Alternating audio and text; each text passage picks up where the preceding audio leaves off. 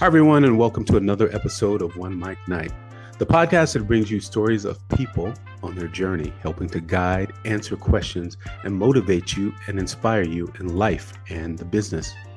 My name is Marcos Luis, and I want to thank you guys for joining me on this journey. Today, we are doing another episode of Global Connection. We're talking about human experiences. We're talking about life and how we can reach across the world to help other people. My guest today is an incredible woman. I've known her for a while, and in the last few years, she's championed some things in her native country. So we're going to talk to her. So please welcome Savannah Madamambe to One Mic Night. Welcome, Savannah. Hi. How are you? Hi. Well, thank you so much. Thank you for welcoming me. I'm so glad hello, you guest. could be here. Yes, I'm so glad you could be here. So I've known you for a long time, and we haven't seen each other for a while, right?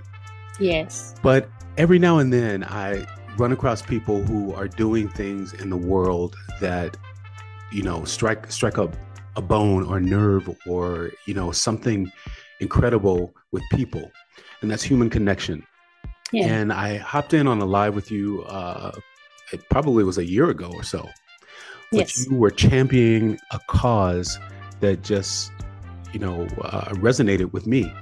And let's tell people who is Savannah Madamambe. Listen, Savannah was born in Zimbabwe. Let's give the listener a chance to understand the background a little bit. So I was born in Zimbabwe. This year it will be about 54 years ago. So I was raised back then in Zimbabwe, it was sort of a middle class. My dad was a teacher and a headmaster, which really is a school principal. And my mom, much more like me, was a woman who could venture into human championing for other human beings. Sometimes she would be working formally, sometimes she would informally be working and making sure that we're okay as a family. I was born in a family of about 10, 5 boys, 5 girls. So yeah, I learned to speak out. You have to speak out when you have 10 of you, otherwise you'll be drowned somewhere. Right. I'm a middle child. So came into the US around 1999, somewhere there. And I think that's around 2000. That's probably where we met. Right. And been around, yes. What is life in Zimbabwe? What is life like? I mean, I know the country itself has about 14 million people, but what is life for an average person there? Yeah. So if we're talking about what is life for an average person right now it is a nightmare. If you are not part of the 5% of the population that's doing well, you are either outside in the diaspora like me, you are working 24/7, working shifts so that you can take care of yourself here, and also be able to assist others back home. Wow. For the people that are back home, if you're lucky, you work for the government and you earn very little, or you are not employed or you're self-employed. You have to figure out how to take care of your family. So most people are trading, selling something so that they can be able to take care of themselves. And I think at some point they were saying we have about 5 million of us outside of Zimbabwe trying to do this. 5 million outside of Zimbabwe trying to make money to send back home to the people that live in Zimbabwe. Yeah. What's the main source of income for the country? Is it agriculture? Is there one? So Zimbabwe is very, very rich. Agriculture tops everything else because we have land, we have beautiful weather, we have a climate that's that everybody would just die for, right? Right. Sometimes we do have drought and it can mess up with agriculture, but almost everybody who can take care of themselves, they do so by, if it's in the majority of the people who are in the village, they do agriculture. And then we have obviously the farming, which is why it was very controversial a few years back when the farms were being redistributed, and it created a ripple effect of some of the problems that we have. So what do you mean? The government took control of the farms and they redistributed the farms according to what they wanted to do? Is that what you mean? Or I'm talking about it. Yeah, the land redistribution that was done by the government. Mhm. The story of land is a topic on its own that we don't want to venture into right now. Okay. It will take the whole entire subject of our discussion. But yes, at some point, the government tried to redistribute the land. And of course, there are a lot of issues behind that. Wow. So someone who used to own something may not now own what they had before, or maybe a little percentage of what they had before. In terms of, yeah. So this is why I said the land redistribution story is very complicated. Zimbabwe, the majority of the population, obviously, the indigenous majority are the Black Africans. Mhm. And then at that point, there were about 5% of population of the white Zimbabweans or Rhodesians at that point. How any one of them got land was different. Some bought their own land, some inherited large amount of land that had been taken from the Blacks prior to independence. So that's the story. That's why I say the story is complicated. Gotcha. And then when it was, the government came up in trying to redistribute so that we can have the 95% of the population have on some land. And that's where some of the biggest problems began. And have some of the land and have some way to feed themselves, but not on the government's money, I guess, so to speak. I don't know if you can say that, but I probably. It's complicated. Yeah, it sounds complicated. It's very complicated. It needs a whole subject to explain it. So where does that leave people? That leaves people destitute. It leaves people. So necessarily, some people were left destitute. Some people were because it never was done right. And when something like that is happening, there's never the right way of doing it. Somebody's just going to get screwed up, just like in the beginning when Right. it was taken, people got screwed up. Now, the big issue in Zimbabwe right now is that the country's economy crashed a long time ago. And when we're talking about Zimbabwe's economy and Zimbabwe as a country, in my opinion, it crashed the whole 9 yards of a failed state. There's no other way of explaining it. It's not a popular opinion that we are a failed state. The reasons why we are a failed state are many and varied.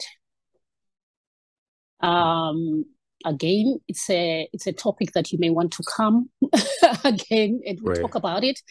But because there's no easy way of explaining it in one sentence. Right. I guess it's based on history and the way the government was set up, and through the years hasn't been equally distributed things. That, and also that there is sheer corruption. Corruption is there, and Right. we can't. I will not mince my words on that. There's corruption. It's part of why the society is now where we are, because when people are not being held accountable to the things that they're doing, it starts from the top. Now it's right at the bottom where no one wants to do the right thing. Right. We're all responsible at the moment. Everybody's now responsible for the state that we are in. Right. Wow. Mhm. So where does that fit in with what you were doing? So are there organizations, obviously probably not led by the government, but through private sectors, people trying to help others get off the street or find, get housing or food. Where does that come into play? All right. So let me give a background history of what I do and how it started. It started maybe back in 2008. I started a nonprofit that used to, with my sister who was back home, I would send whatever I could, raise here, do what I could, to take care of orphans that were being left by parents. We at that point we were having a huge problem. We were in an epidemic in Zimbabwe. Or of course, it's a pandemic of HIV and AIDS, but Zimbabwe had been heavily affected. We had a lot of orphans who were being left, and we had child-headed homes. We had young kids being taken care of grandparents that were unable to take care of them. So that's really the basis of how we started. But as time goes by, it was evolving. And then we started helping. We were growing and we were doing what we could. So at some point, we got a little bit of funding from someone. We were distributing food hampers to as far as the other city, which is Bulawayo, Harare. I'm from the capital city, Harare. But what we were doing it in the village. Now, what made us jump from where we are is that right after the pandemic, the new pandemic, COVID, I was in New York City, and we all know what was happening in New York City. It was a horrific time to be in New York City that whole time. I really could not handle being in New York City at that point. I really wanted to leave. I wanted to go anywhere. But I couldn't leave for the longest because everything was shut down. But once the first flight opened, I think I bought tickets 3 times. And each time I would return at the airport because either something has been changed, a rule, you can't fly through here, you have to go back. Right. And then one time, then Ethiopian Airways started just ferrying people. I decided I'm going to abandon the other tickets. I bought a ticket with Ethiopian Airways and I left and went to Zimbabwe. Zimbabwe, like I said, is a beautiful country with a beautiful weather. The minute I got there, I went to the village. That's where my mom is. Just being in the village where there's space and the sun, my mood shifted at that point. I started feeling good again. I started feeling better because I was really suffering from depression, just being in New York City. Right, as most people did here in New York City. And absolutely, yes, absolutely. Yes. I felt like the world was coming to an end. Right. Yeah. So this is how it then started. When I got there, I saw my brother, who is about 44 this year. I had never seen a dead man walking, but he was a dead man walking. He was so skinny. There was something just not right about him. He couldn't sleep.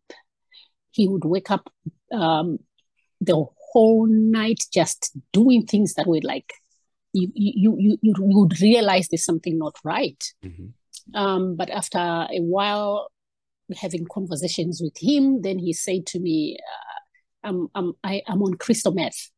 But I dismissed it. I didn't think it was real. I couldn't imagine him being able to find crystal meth in Zimbabwe. So I said to him, you gotta be kidding me. You're not on crystal meth. You don't know what crystal meth is. He said, no, I do. And then he started explaining to me about the drug. Of course, it was something that they had read somewhere, memorized, and he was just telling me what crystal meth is. And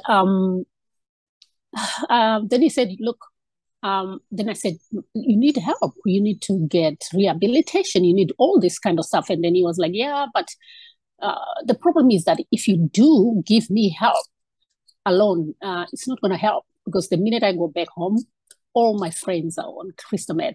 Most of the young people in the community are on crystal meth. Yeah. So if you take me, I go back to my community, I'm just going to relapse, which is the truth. Which is very true. Yes, which is true. Yeah. Mm-hmm. So I said, no, I need you to, you're not telling me the truth. I need you to show me. So immediately, in trying to encourage him to really trust me and get me to show me what the problem was, I also say to him, look, I want to record this. I want to do a documentary out of this. I'm prepared to put money on it and do a documentary, so that if it's true, people out there can see it. Because as you know, I'm a storyteller. Yes. I also do investigative journalism. So I always go in and find these stories and find the truth and try to find a solution to it. So I went, I hired a crew, and then we went in. I said to him, look, find me your friends who are willing to show me and talk. And I promise that once I have the story, I'm going to do what I can to get the story out there so that they can find help. And I also promise that I will come back at some point when I'm able to raise money or to do this and get them into some rehabilitation of some sort. And they must also be agreeable to the conditions that they should get help. So when I got to his place, which is he still lives where we grew up, there were about 10 people there. I thought that was a large number, and the most shocking part was that the youngest of them all there was about 14.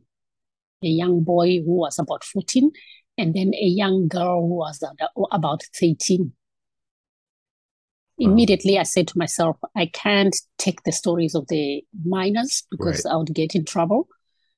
I took the story of the 14-year-old, but obviously it's not released.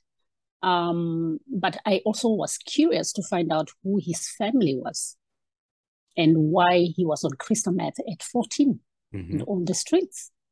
So I started following their stories, and then they started taking me to all these places, and I started meeting more and more, and I realized that it was a disaster, a nightmare.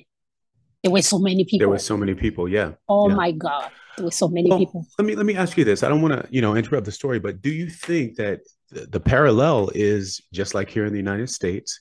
It's a means of getting away from what's happening.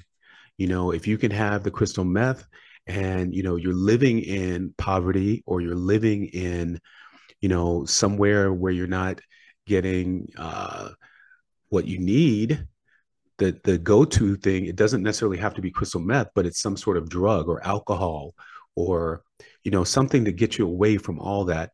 And also knowing that, possibly there's no future for you to do anything. There's no future for you to go anywhere, You nail it. You nail it. Of course. It's a getaway. Yeah, it's a getaway. We all know that usually it's a getaway, right? Right. From whatever is happening. You also said something that was very important too, and I'm sorry, you it's okay. said about your brother. You said you're not going to do it unless he wants to help himself. You weren't going to help him unless, Yeah. So you see, that belief system, I had it when I was here, because that's sort of the what we're told when we're here, that you can't help someone. So like I'm in California right now, I'm in San Diego. You know what that means, right? Yeah. Oh, yeah. The drug culture is crazy. So there are hundreds and hundreds of people on the streets, and my mind keeps circling and saying, are you telling me we can't do anything about this? I don't believe so. So when I went to Zimbabwe, that was the same thing, where I was just saying the things that I had been told here, that when someone is on drugs, you can't help them unless they want the help. I've since discovered that's not true. Now, with my brother, he wanted help. But as much as he wanted help, he couldn't help himself. He had gone way too deep. Mm. You understand? Yeah. Unless somebody was going to push for him and route on his side and push where he can't push, that was the end. Yeah. You understand? I understand. And the same with these young people that I met. They were way deep. And it is a parallel when I look at everything that I've explained to you about Zimbabwe right now being a nightmare. I'm not surprised that the young have turned to drugs. Right. And also remember the pandemic. As much as we were having a hard time in New York City, all I had to do was make a phone call and I had food. Right. Somebody was going to be able to give me food at any given time. Even though I was staying at home and I wasn't working, the government here and there were dropping in a few coins and we were able to survive. Right. But in terms of food, there was absolutely, I wouldn't say all the time I was in New York City, I ever starved. Right. We definitely had access. You're right. We had access. We had resources. Right. But when the pandemic hit Zimbabwe, there were no resources. There was nothing for people. They were just told to stay in these quarantine zones. To me, it reminded me of that movie called Quarantine. Yes. I think it's called Contagio. If you ever saw it, it was a nightmare because here we have people that have been put in these zones where I felt it was a death trap. You understand? Yeah. Where you are in a death trap. Just stay in those ghettos. We call them ghettos. Just stay there. There's no relief. No one is giving you food. You can't go work for your kids. And the only working that they can do is on the streets, and they're not being allowed to be on the streets. And these kids are not going to school. There is nothing. When the pandemic was hitting, my 13-year-old was going to school in the house. They gave him a laptop. If we didn't have internet, they made sure they would ask you, they would provide for you. Provide it for you, exactly. Exactly, and he continued his schooling at home. Right. But all these thousands and thousands of kids, all of a sudden, were not going to school. They had nothing to do. They were hanging out on the streets. And what happened? When they were hanging out on the streets, the drug dealers were on the prowl. They increased. Right. All of a sudden, they're just giving these kids, hey, you want to try this? You want to try? And once you try crystal meth once, you're done. You're done. It's a wrap. And that's what happened. So here are kids not going to school, not understanding what somebody's telling them, hey, just try this. It gives you energy. It makes you feel. And now we have a problem where kids are dropping out from school, dropping out from colleges. It's no longer the same as here in the US, right? Because this is just I've never seen such magnitude. I'm not trying to exaggerate. No, I believe you. And it's like what we just said. It's maybe not having access to food and the things we need and schooling, but they had access to the drugs, and that's what took them under. Absolutely, it's like New York in the 1980s when crack came around. Crack was $5. It's $5. Everybody could buy crack. Yeah, that's where we are. Yeah. That's where we are, and crack is there too. Yeah. Yep. Wow. That's it. Wow. Yep. And so, what did you do to help this journey? So once that happened, obviously, I took to my usual way of speaking is social media. Right. I took to social media. I started asking questions. I started talking. I started tagging anyone I could. I was asking questions. We have a problem. Are you telling me I'm the only one who can see it? I started talking. I started my usual is try to convince the people that are around me first to say, look, this is the problem. If I can't convince the people around me, there's no way I can convince others. So I tried to convince my sister, number one. And I was like, look, we have a problem. I need you to help me.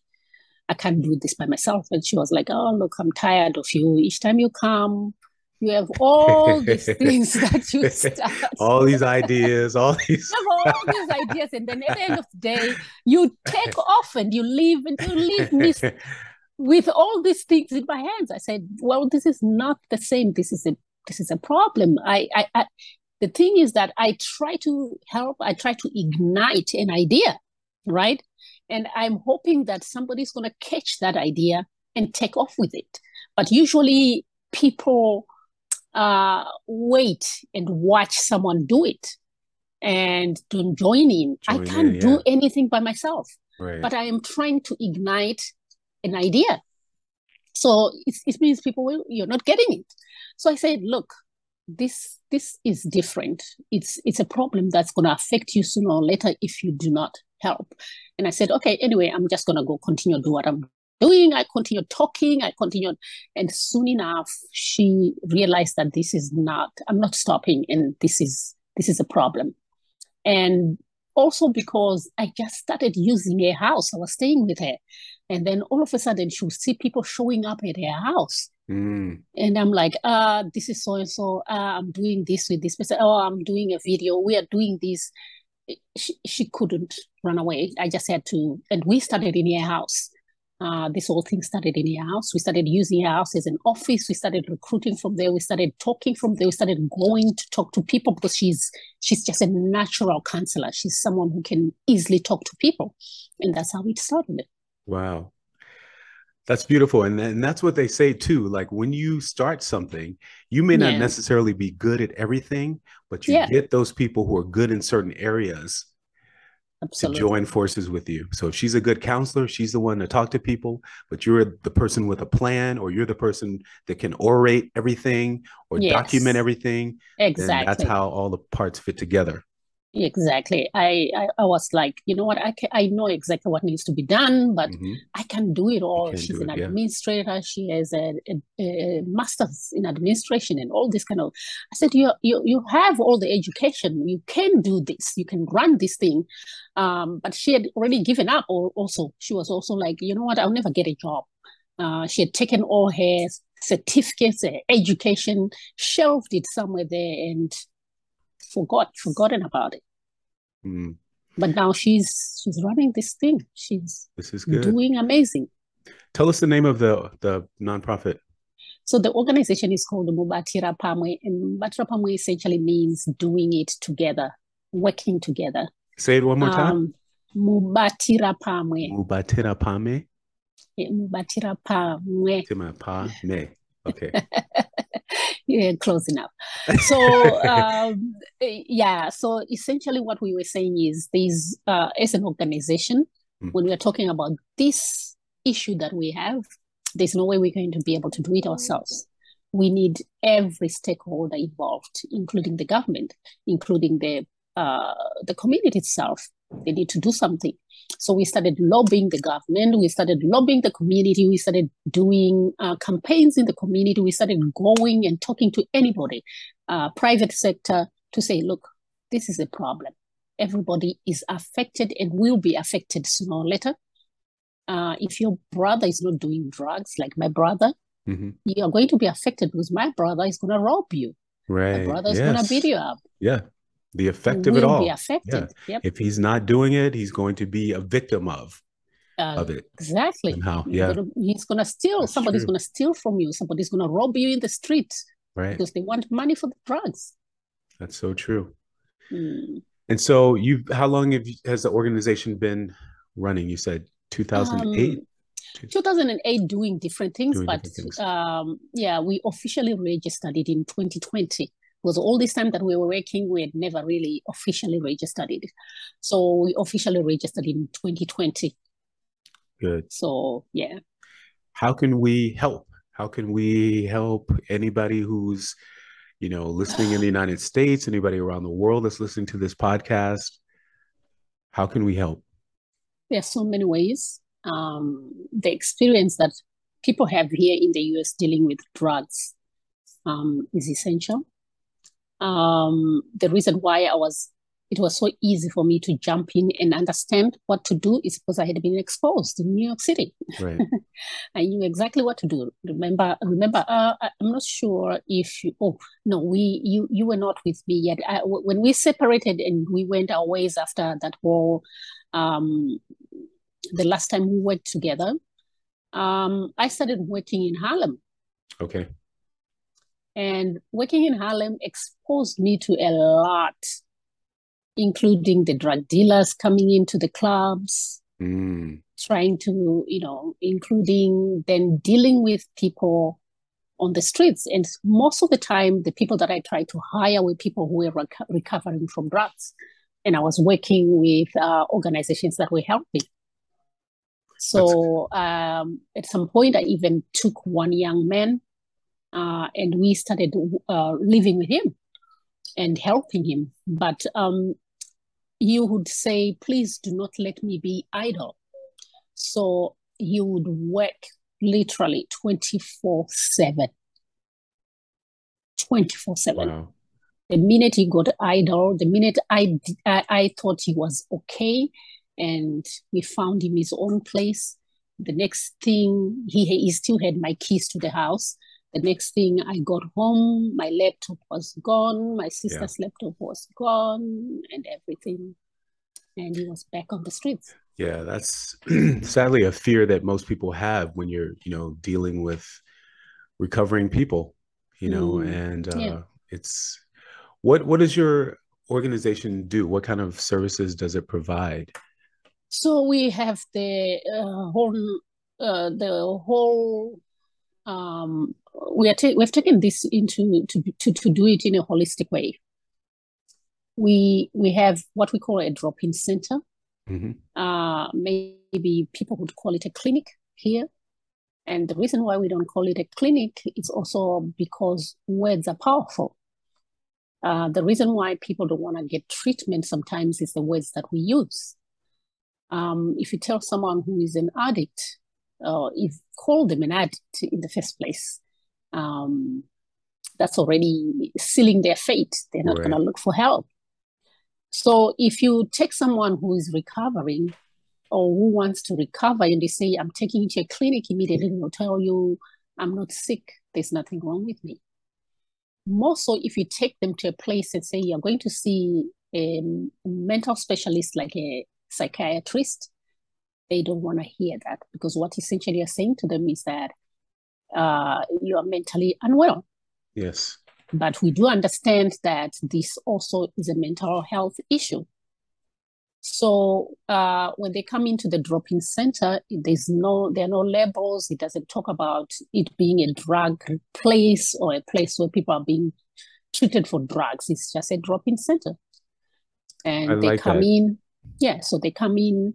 They get evaluations according to the World Health Organization standards. But what we have taken the standards even further, we have put into effect. We have taken the standards and everything about treatment, and we have put into consideration our environment in Zimbabwe. We've put into consideration our belief system in Zimbabwe. We've put into consideration our culture and the belief systems that people have. Because if we don't take that into consideration, that means we are essentially taking something from here and we're trying to give it to people and say, just accept it. People will not accept it. Right. Because it's foreign. So I love that. So you're incorporating the values of your own society, your own culture into Absolutely. the wellness of the people. And I like that. Absolutely. I like what you just said, because it sort of, it takes away the stigma from what people are doing by changing the words. The words do have power. So it's a wellness center or it's a drop-in. Yes, it's a wellness center. Yes. Yeah. So you don't feel a certain way, because you're right.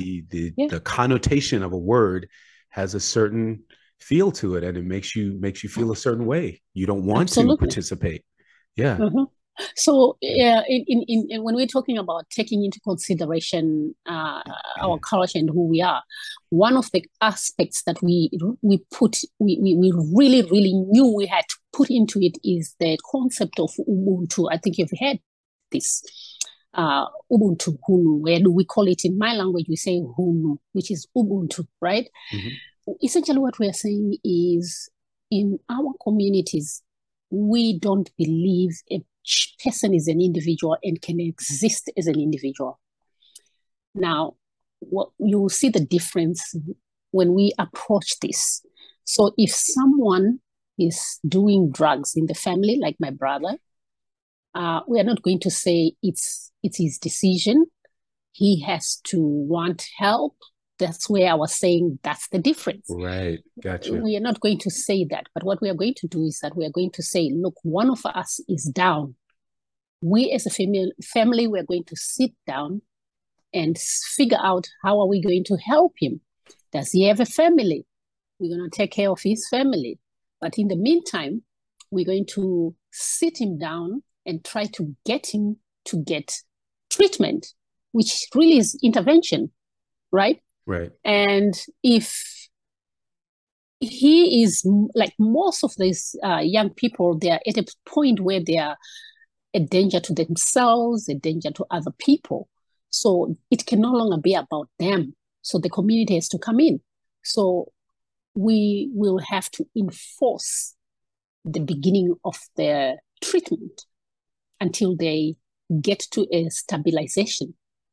The first 28 days or the first 6 weeks are probably enforced so that they are stabilized. They're seeing doctors. They get psychotropics if they have to, because most of the time they are in psychosis, drug-induced psychosis. So they can make that decision to walk into a hospital, which is what I'm seeing right here. A lot of people that are walking around shouldn't be. Right. They should be in a mental institution. Yes, for sure. Someone helping them. For sure. With medication, they stabilize within a short period of time. Right. And this is like you just hit the nail right on the head. This is exactly where we are and the difference between the countries, because it's not so much like your country is more of a homogenous group of people. So the preservation of tradition is strong there. Here in the United States, we have so many different cultures, you know, in an international city or country where the only thing you can have pretty much is your family unit. Yeah. Or if you live in a neighborhood that has the same type of people as you, those kind of people are probably, say you live in an Italian neighborhood, maybe the Italians come together as a community and they do things. But a lot of places like New York City, you don't have that. You don't have. No. So you're relying on, you know, just your family unit, and the ideal of Americans, most Americans, is me first. It's me, me, what I'm doing. And you're not worried about, you know, your family. You're not worried about anyone else. You're worried about what I can get, what suits me. Yeah. So but it's also a culture that was created. Yes. That's the culture of the United States. Yeah. Now, it's the same thing in Zimbabwe because of, remember the things that I've said, Zimbabwe crashed as a country, which means even our culture has come under huge attack. A lot of people, in trying to escape, they've abandoned their culture, which is really the one thing that could have held us together. Right. But a lot of people are taking in a lot of foreign things, trying to, you know, I've just spent over 20 years here in the US. If I was somebody else, like a lot of my friends, they've abandoned the culture in Zimbabwe. They're doing whatever they can. They're already Americanized, or they're already British because they're living in Britain, or whatever it is, because it's necessary to be able to integrate. Sure. I guess my lucky part is that I was in New York City. It's a melting pot. You don't have to change who you are. Right. You can be who you are. And still find a piece of yourself in New York City. So the other aspect of our treatment process is that we also have a sober living space. And again, words are powerful. We don't call it a rehabilitation space. There's resistance to that. And people need to learn that the names are also very powerful. When the young people are told they're going to rehabilitation, They resist because they think they're going into some boot camp, like where the soldiers and the police will be working them hard. And that's the idea in their head. But the ones that are coming to our place, once they're told they're coming to a sober living space, they are reluctant to come. Once they come, and the way we have set up the space, they love the space. They want to be there. For the first time, they feel good about themselves because the space is made to make them understand they are important. If someone is going to put you in a space like that, you're important. There's no one who would put a person they do not like in a space like ours. Wow. You understand? Is there a length of time that they're allowed to stay there? Or yes. So our program was designed over the 90-day period, which is the minimum that a physical detox can happen. So within that 90 days, what we're saying is that the first 6 weeks, they're going through that acute detox phase where the drug is essentially just withdrawing from their body. But while it's withdrawing from their body, it can induce a lot of turmoil, including psychosis. If they are really in an acute psychosis, either we transfer them into a mental institution where they get stabilized, or they start from most times they start from a mental institution, because the government does have mental institutions, and it becomes a little cheaper for the people who are also doing it, because it's not cheap, it's expensive. Yeah. Now, once they are stable for about 28 days in a mental institution, now we are no longer dealing with someone in psychosis.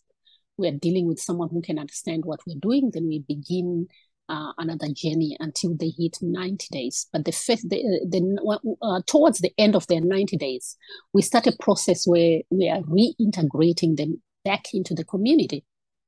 They don't just get released and thrown back into the community, because essentially they'll last a week, 2 weeks, right? And they will relapse. It's a mindset. And I mean, I'm sure there's a physical dependency as well, but the mindset too. Yeah. So because they, after the 90 days, we want them to start a process of the mind hold. The drug has a hold on the mind. Yes. And that can last for a year or 2 years, as they say. So that's where the biggest issue is, because once they go back into the community, their triggers are right there. Right. The same things that made them go into the drug situation is still in the community. So while they're inside, we're also trying to work with their families, getting them the counseling that they need, getting them to understand what they're dealing with, so that when the person comes back, they don't trigger them right back by the things they say, the things they do, and also understand why he was doing drugs in the first place. So we have to walk that journey with them. So it becomes a little more holistic than just taking people inside, releasing them. It becomes a cycle. Love it. Wow. Why don't we implement that that formula here? I don't know. I want to do it. I really want to do it. I said there are resources here, right? Right. If I could get people that I can work with, I would love us to do that. Yeah. This is why you find me. I'm in San Diego. It's not by an accident.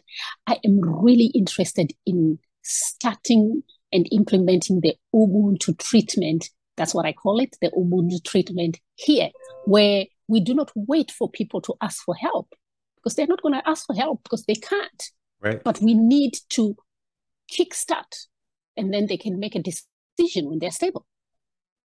That's right. Absolutely. Yeah. Do you have a website where we can find more information? Yes, it's Mbatira Pamwe Trust. Mbatira Pamwe, actually it's mbatirapamwe.org. Okay. Yeah, mbatirapamwe.org. And how can we? I'm sorry. Go ahead. I'll text you the correct spelling. Yep. Send me the information. And we'll put that in the notes of the episode here, so you can all the viewers can go down and see, and listeners can go down and see that as well. How can we get in touch with you if we need to get in touch with you? Okay, I will also give you my number. Okay. Or email or whatever. Or Social media. email. Yeah, the email is info@Mbatira Trust. Info@mbatiratrust.org. Okay. So I will give you all that, and then we can put it in the footnotes because I know the spelling part may be difficult for others. It's a little difficult for me too. So I will spell it out for you. All right. And then give you all the information. All right.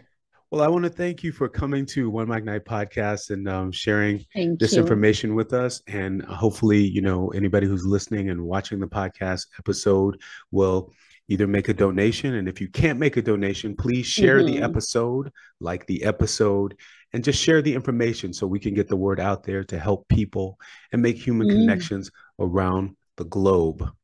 So I'm sorry, can I add this? In terms of what people can do? Absolutely. If there are those who are interested to go to Africa and see, and while they're there, they can participate in a program where we can work and they can come and work with us.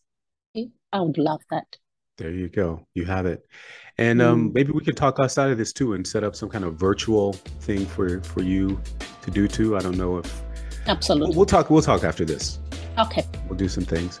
No problem. All right. I want to thank everybody for listening to this episode of One Mic Night podcast. Please make sure you like the episode, comment down below, and definitely share this episode. You can find more at One Mic Night. One Mic Night is spelled ONEMICNITE. Go to the Facebook page, drop your flyers on the Facebook page, join the artist and people community. One Mic Night is celebrating 16 years of being around, and we're going to have a special birthday episode coming up. We've got a few special birthday greetings that people have sent in. So please, you can find me at Marcos Luis, MARCOSLUIS. Thank you very much for joining me.